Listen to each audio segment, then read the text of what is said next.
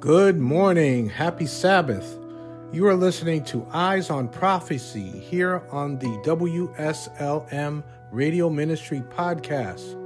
I am your teacher of the day, Pastor Vince. Actually, the Holy Spirit is our teacher. He's just going to be speaking through me once again today to share more of this Bible prophecy lesson with you. So thank you for joining us once again here on the podcast for Eyes on Prophecy. As you know, if you've been studying with us for quite some time, you know that we meet every Sabbath morning, which is every Saturday morning at 7 o'clock a.m. Eastern Time. And if this is your first time, someone told you about us, or somehow you learned about this podcast, you learned about this program, this is the time that we meet every Sabbath morning, which is every Saturday morning at 7 o'clock a.m. Eastern Time. Once again, the program is called Eyes on Prophecy. We are in the midst of a brand new lesson. Today is going to be part 2 of the lesson study that we started last week. The lesson study is called Right on Time, Prophetic Appointments Revealed. And we covered some of the material last week, and we're going to continue by God's grace today, moving through this lesson study.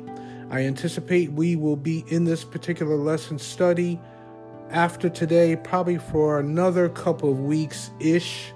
We'll see how the Holy Spirit moves us through this lesson, but I encourage you to go ahead and grab your Bible if you have not already grabbed your Bible.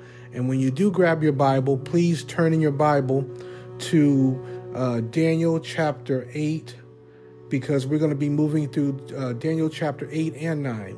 This particular lesson study is basically focusing on Daniel chapter 8 and chapter 9. Last week when we studied together, I encouraged everyone to start reading Daniel chapter 8 and 9. Start reading those two chapters, chapter 8 and chapter 9. So if you have not already started reading chapter 8, I don't know where you are. I don't know where you are in your reading, but please go ahead and start reading chapter 8, making your way through chapter 9 as well, because once you do that, you'll have a clearer understanding of what we're going to cover in this particular lesson study for another couple weeks or so.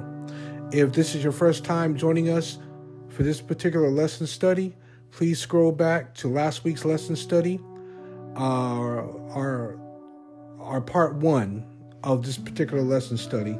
And as I said, we're going to get into part 2 today. Before we go any further, let us have a word of prayer, and then I'll give us a quick recap, a quick review of what we went over last week. Let us pray. Loving Father, thank you so much once again that we can come together for another Eyes on Prophecy lesson study.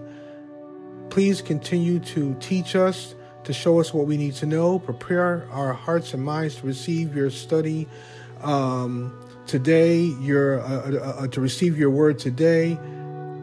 Prepare our hearts and minds to receive what you have to teach us today from your word. It is in Jesus' name that we pray. Amen. Okay, friend, let's go ahead and let's just take a quick look back at what we went over last week. I'm not going to go as deeply into what we've already covered. You can go back and listen to last week's episode of Eyes on Prophecy to get a deeper understanding, or to hear the entirety of last week's lesson. So you may or may not know that these lessons are structured as a question and answer format. So I'll just go back over the questions that we looked at last week, and we'll go through some quick answers. You can jot some things down if you want, but again, I encourage you to go back and listen to last week's episode to hear the entirety of what we covered last week. So the first question was, in vision, Daniel saw a 2-horned ram pushing west, north, and south, and conquering every beast he met. And this is according to Daniel 8, verses 3 and 4. Again, Daniel 8, verses 3 and 4. So the question is, what does the ram symbolize? Well, Daniel chapter 8, verse 20 says, the ram which you saw having the 2 horns, they are the kings of Media and Persia, or Media and Persia.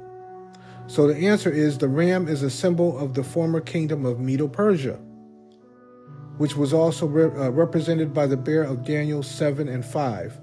So I mentioned last week as well that this particular lesson study is a continuation of a lesson study that we covered many weeks ago. This particular lesson study is lesson number 18, study guide number 18 in our series. But way back in number 15, we focused on Daniel chapter 7. So I encourage you to add Daniel chapter 7 to your reading list. You'll want to read Daniel chapter 7, 8, and 9 at this point. So again, the ram is a symbol of the former kingdom of Medo-Persia, which was also represented by the bear of Daniel 7 and 5.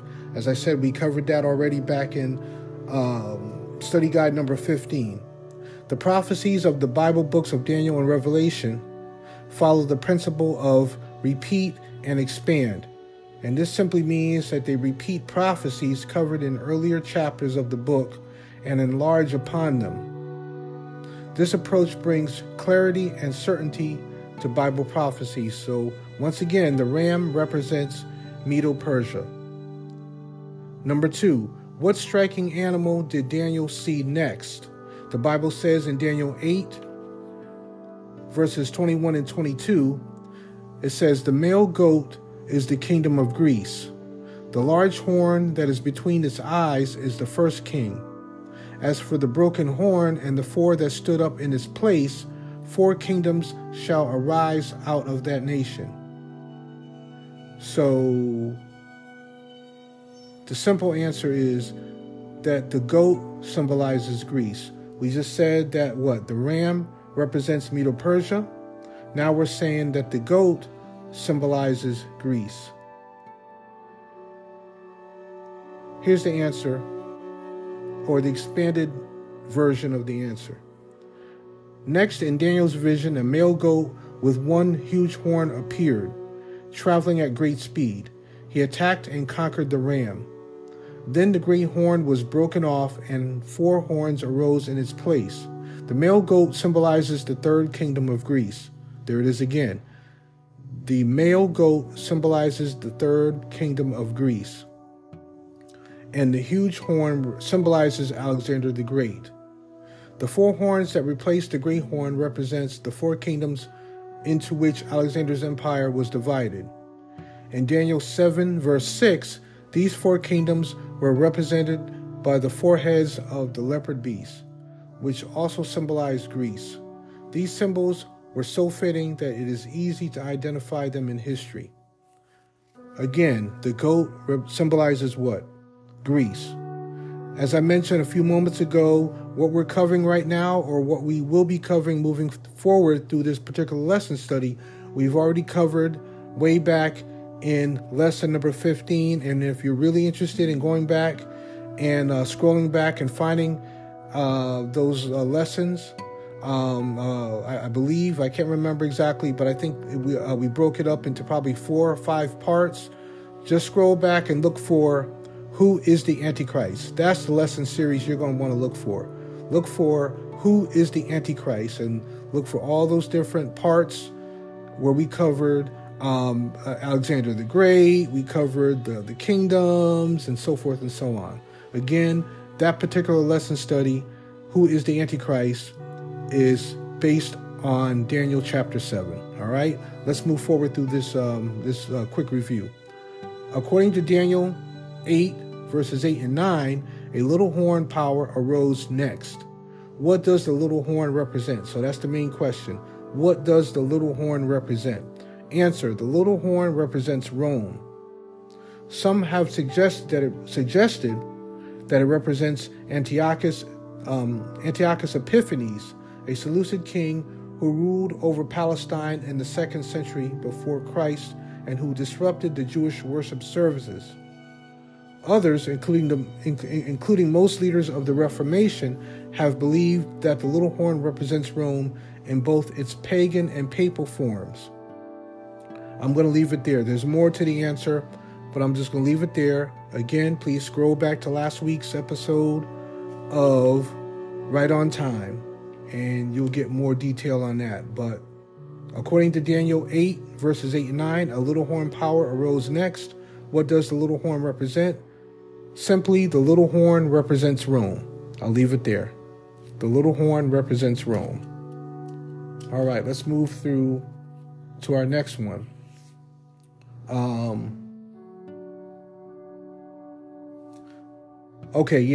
Just one other note. The little horn of Daniel chapter 8 represents Rome, as I just said, in both its pagan and papal stages. So the little horn of the last days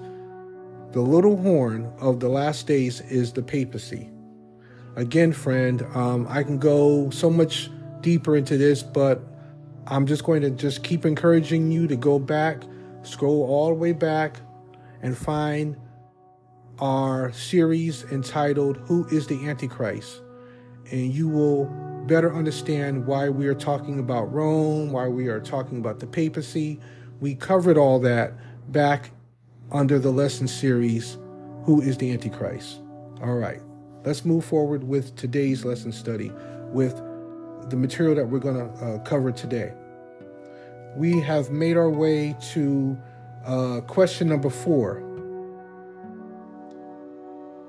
And question number 4 says, Daniel 8 informs us that this little horn power would also destroy many of God's people.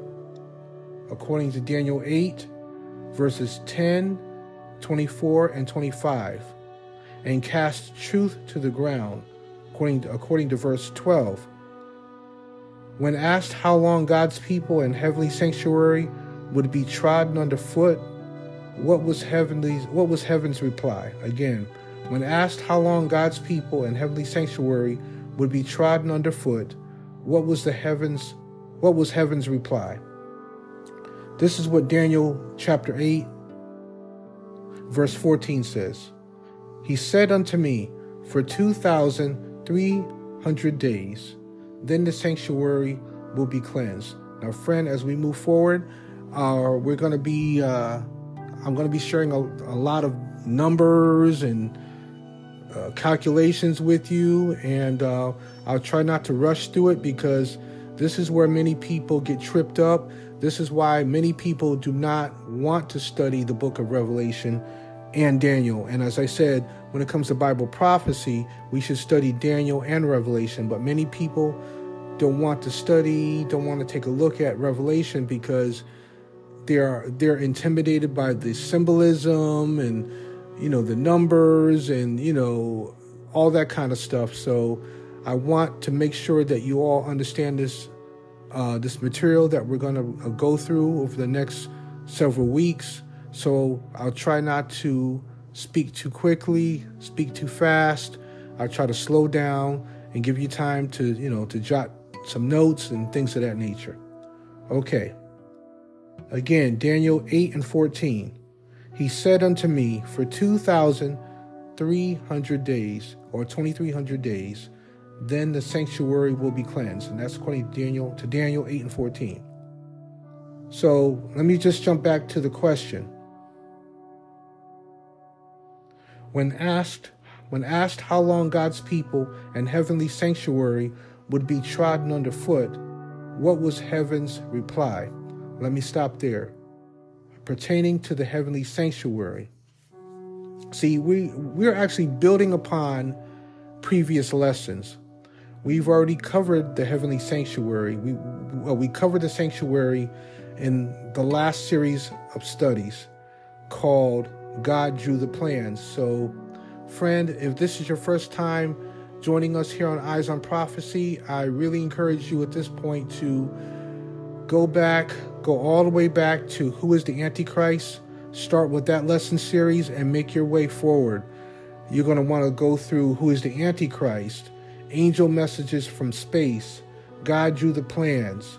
We are right now working on the lesson study. We're going through a series of studies called Right on Time. So I think that it behooves you to go back and listen to the previous episodes on those other lesson studies. Again, Who is the Antichrist, Angel Messages from Space, God Drew the Plans, to understand some or all of what we're going to be talking about today and moving forward over the next a couple weeks or so. So again, when asked how long God's people in heavenly sanctuary would be trodden underfoot, what was heaven's reply? I just gave you the Bible verse, Daniel 8:14. Here's the answer. Heaven's reply was that the sanctuary in heaven would be cleansed after 2,300 prophetic days, which is 2,300 literal years. We said way back that in Bible prophecy, a prophetic day or one day is equal to 1 year, or the day for year. So again, one prophetic day is equal to 1 literal year in Bible prophecy. So pertaining to this particular question and answer, I'll repeat what I just said. It says, heaven's reply was that the sanctuary in heaven would be cleansed after 2,300 prophetic days, which is 2,300 literal years. Remember, in Bible prophecy, there is a day for a year principle. I just said that. I'll repeat that again. In Bible prophecy, there is a day for a year principle. You can read in your Bibles Ezekiel 4 and 6 and Numbers 14, verse 34 to get a better understanding from the Bible about the day for a year principle. We have already learned that the cleansing of the earthly sanctuary took place on the Day of Atonement in ancient Israel. On that day, God's people were clearly identified as His, and the record of their sins was removed. Those who clung to sin were cut off forever from Israel. Thus the camp was cleansed from sin. Here heaven was assuring Daniel that sin and the little horn power would not continue to prosper, control the world, and persecute God's people endlessly. Instead, in 2,300 years, God would step in with the heavenly Day of Atonement, or judgment, when sin and unrepentant sinners would be identified and later removed from the universe forever. So friend, there's going to come a time where sin and sinners will be wiped off the face of the earth, will be removed from the universe forever. As I've said many times on this podcast, and if you've been following this ministry on our other platforms, you may have heard me say that sin will have no place in heaven. There are many believers who feel that, well, God loves me no matter what I do. Yes, He loves all of us, but He will not take sin to heaven. He will not allow sin to enter heaven. Through the power of the indwelling Christ, we have to get victory over sin so that we can go to heaven. In other words, many of us are presuming, it's something called presumptuous sin, where we presume that regardless of the lifestyle we're living or whatever sin we are attached to, we're still going to heaven anyway. No, we're not. God will not take us into heaven with sin, with a spot or stain on our characters.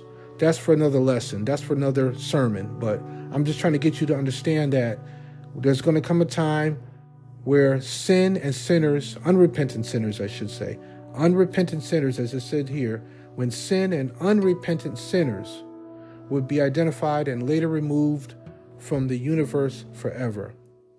Thus, the universe will be cleansed from sin. The wrongs against God's people will at long last be righted, and the peace and harmony of Eden will once again fill the universe.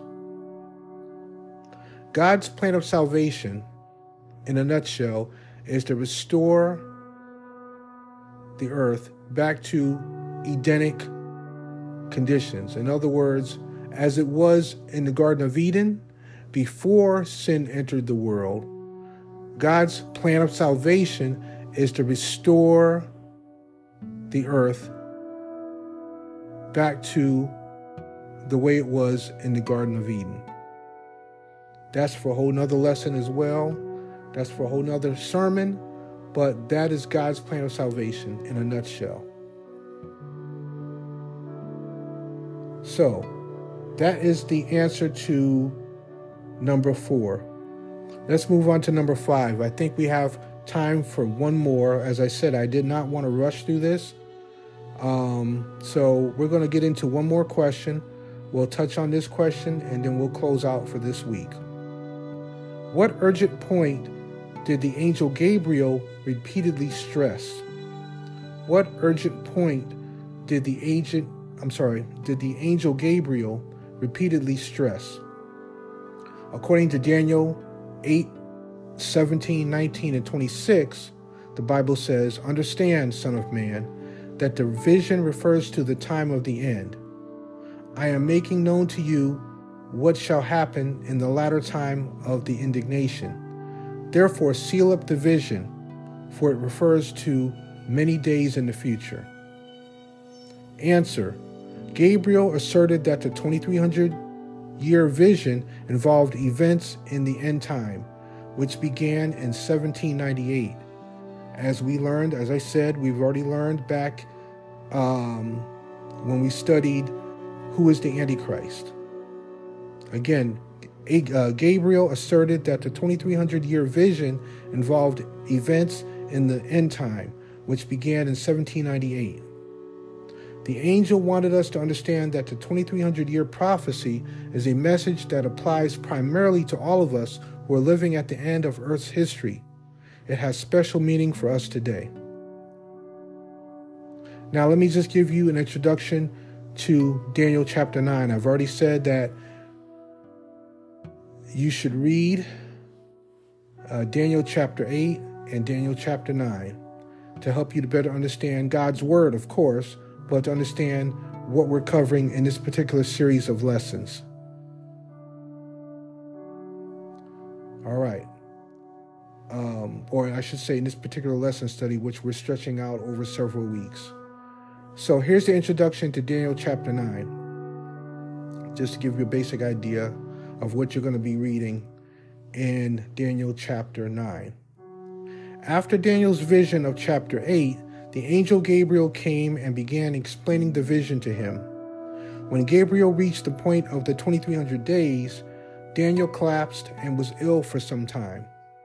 He regained his strength and resumed doing the king's business, but was much concerned regarding the unexplained portion of the vision, the 2300 days, that is. Daniel prayed earnestly for his people, the Jews who were in captivity in Medo-Persia. He confessed his sins and pleaded with God to forgive his people. Daniel 9 begins with the prophet's earnest prayer of confession and appeal to God. So, before we move further with this particular lesson study, I ask you to read Daniel chapter 9. As a matter of fact, between now and next week, by God's grace, when we come together, please read Daniel chapter 9. So if you haven't already, please read. I'll just say once again, please read through chapter 8 and chapter 9. That's your homework assignment, to read Daniel chapter 8 and Daniel chapter 9. And next week, by God's grace, when we come back together, we'll continue through our lesson study. Amen. Let us pray. Loving Father, thank you so much for this lesson study today. Thank you so much for what you've shown us, for what you've taught us today. Help us to continue studying your word diligently on our own. We pray that nothing will come between us and you in gaining a clear understanding of your word. Thank you so much. This is our prayer in Jesus' name. Amen. Friend, thank you so much for joining me once again for Eyes on Prophecy here on the podcast. I pray that you have a blessed weekend, a blessed Sabbath day. Please, please, please study on your own. Review these episodes. Go way back if need be to when we started Who is the Antichrist, and move forward between now and next week. God has so much more that he needs to teach us about Bible prophecy. There's many more lesson studies we're going to go through. So by God's grace, May we come together next week, same time, same station, right here on the podcast for Eyes on Prophecy, 7 a.m. Eastern Time, Sabbath morning or Saturday morning. So be blessed. May the Lord be with you. Take care.